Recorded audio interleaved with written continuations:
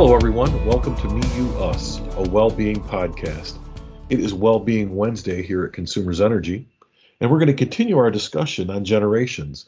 If you recall, last week we spoke with Kelly Hall about Generation X. We'll be continuing that today with John Perez as he discusses being a member of the millennial generation. So, John, please introduce yourself and we'll get the conversation started. So my name is John Perez. I work in INC, Instrumentation and Control, in Jackson at the Parnell facility. I do mostly design work for internal substation layout, and then some line work on MOABs and stuff like that. But it's mostly office work at a desk 99% of the time. Very cool. Well, I want to caveat this conversation with we're going to talk about millennials. But understand, John, I'm sure you know this, one person does not represent an entire group of people. So this is just a discussion, kind of high level about the millennial generation. So the first thing I kind of want to find out from you, John, is what do you see the millennial generation as? I personally see it split up a lot more, depending on culturally what things happened. And I feel like, the internet becoming a thing at your fingertips is a big thing that changes generations. And millennial, you could go by what year you were born, but I don't know. I don't know too much about the generational differences. I was raised by the silent generation. Both my parents were born before World War II, so we kind of skipped a generation, so to speak. As a millennial, John, what is your current well-being priority? I know what mine is as a Gen Xer, but I'm just curious what yours is as a millennial. Yeah, so I'm fine.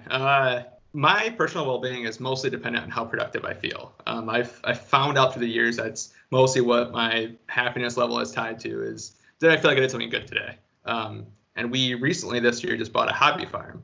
So I will have endless tasks to do for the foreseeable future. The only thing that, kind of weighs on me is financial security for the future and financial health. I feel pretty confident in our job. I don't know for sure my wife's job, it's going in and out, and I don't know what the economy is doing. So financial security is a big thing for me. How do you think that might differ from other generations, either younger or older? Yeah, so as a millennial, I was going through middle school and high school right when the recession happened in 04, 08. So that was a big thing for us. My family, all of our friends' family, like there were layoffs, late rent, food stamps. That was the norm for us. And we were pretty privileged. I just got to say, we were a lot better off than a lot of families. So I think that has influenced a lot of my decisions that I put financial security first before a lot of other things.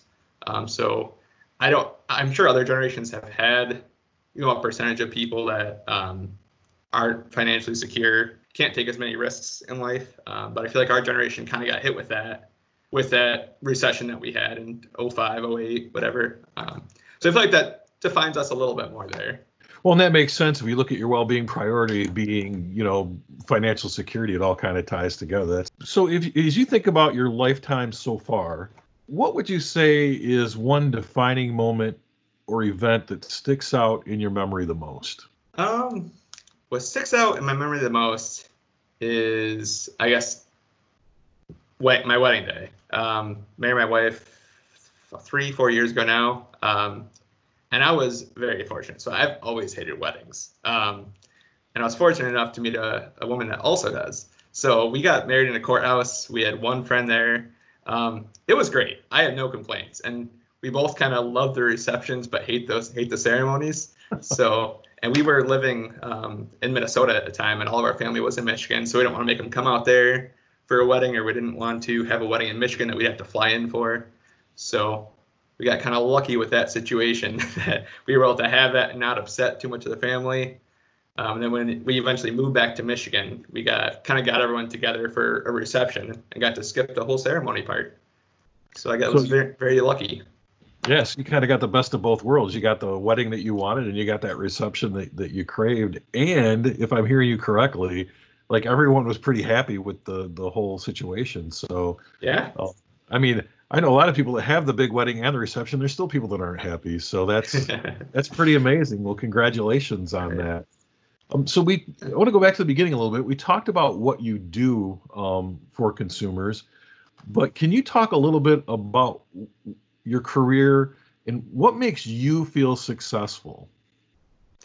Yeah, so I guess I'll outline my career history first. In high school, I was lucky enough to intern at a military defense company for a summer. They were Smiths Defense. They got bought out by GE Aviation, so that's the more common, what they're commonly known as now.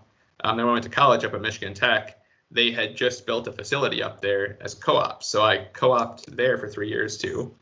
And then as I was approaching graduation, I was really close with the head of the office up there, and he kind of let me know if things aren't looking good. If we offer you a job, he can't promise that I'll be there in 8 months when I graduate. So he kind of politely gave me the nudge to look at elsewhere. So right after college, I worked for a utility supply company, Systems Control, up in the UP. They make relay control panels, control houses, a whole bunch of equipment for the utility industries. Just as kind of a luck. After college, I wasn't quite sure where I wanted to go, what I wanted to do, but I knew I wanted to stay in the UP at the time because my girlfriend then, now wife, was still going to school for a couple more years, and engineering jobs are not very easy to find in the UP. So I found one that was as close as I could that felt reliable. I worked there I started as an electrical engineer. I moved up to project manager there, which was the natural progression at that company. I know it's kind of different at every company. Then from there, when my wife graduated, she got an offer for 3M in Minnesota. So we decided to move out there because job prospects were a lot better out there. So out there, I worked as a project manager for a software SCADA company for utilities. So I've always kind of stayed in the utility industry. Worked there for a couple years, and then after in Minnesota, we got real appreciation for how much we love Michigan and wanted to be back home close to family. I'm from Grand Rapids. My wife is from east of Flint. So Jackson was kind of centralized. It was 2 hours away from family, close enough to see them if we have to, but far enough away that they call ahead. So good plan. We got kind of lucky there. Yeah. So I had some. So I work in instrumentation and control now. Most other utilities call it protection and control.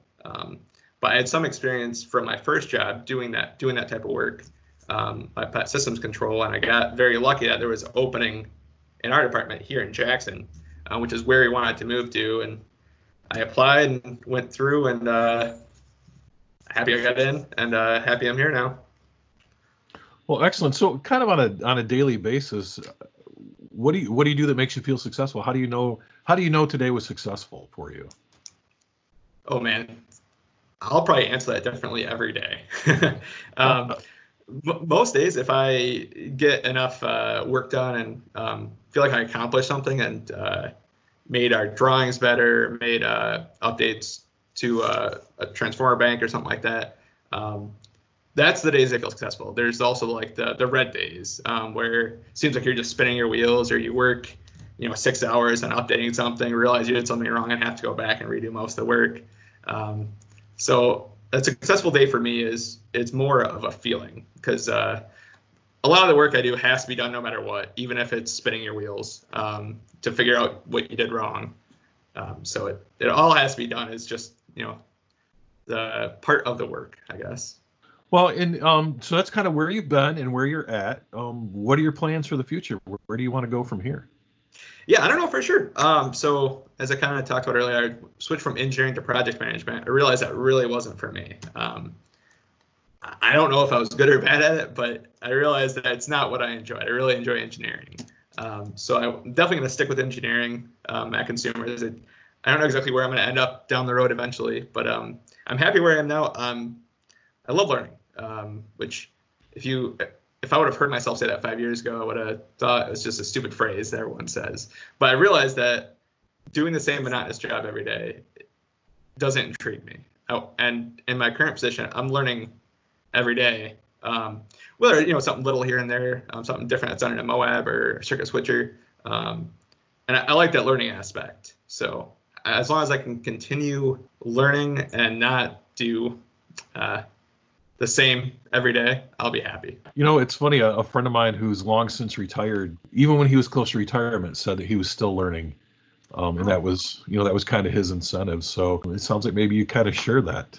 We're getting kind of close to the end of the podcast, but I wanted to ask you a couple more things before we go, so it might take a few more minutes. What is one piece of advice that you would want to give others in your generation? So I guess I take this as, what do I see a lot of my peers and friends that are my same age group? I've been very lucky that I've been kind of forced to find what makes me happy, what I like doing.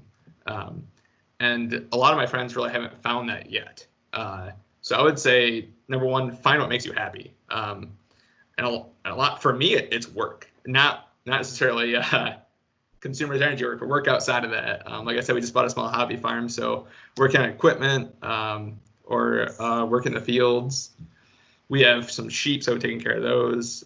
Just changing stuff to make it better and being self-sufficient. John, I really appreciate you being here. Is there anything else you'd like to share with us before we go ahead and end the podcast? No, just stay safe. Thank you so much, John, for being here and talking about the millennial generation. And thanks to the audience for being here as well. Please join us next week as we talk with Jessica Fedewa about being a member of Generation Z.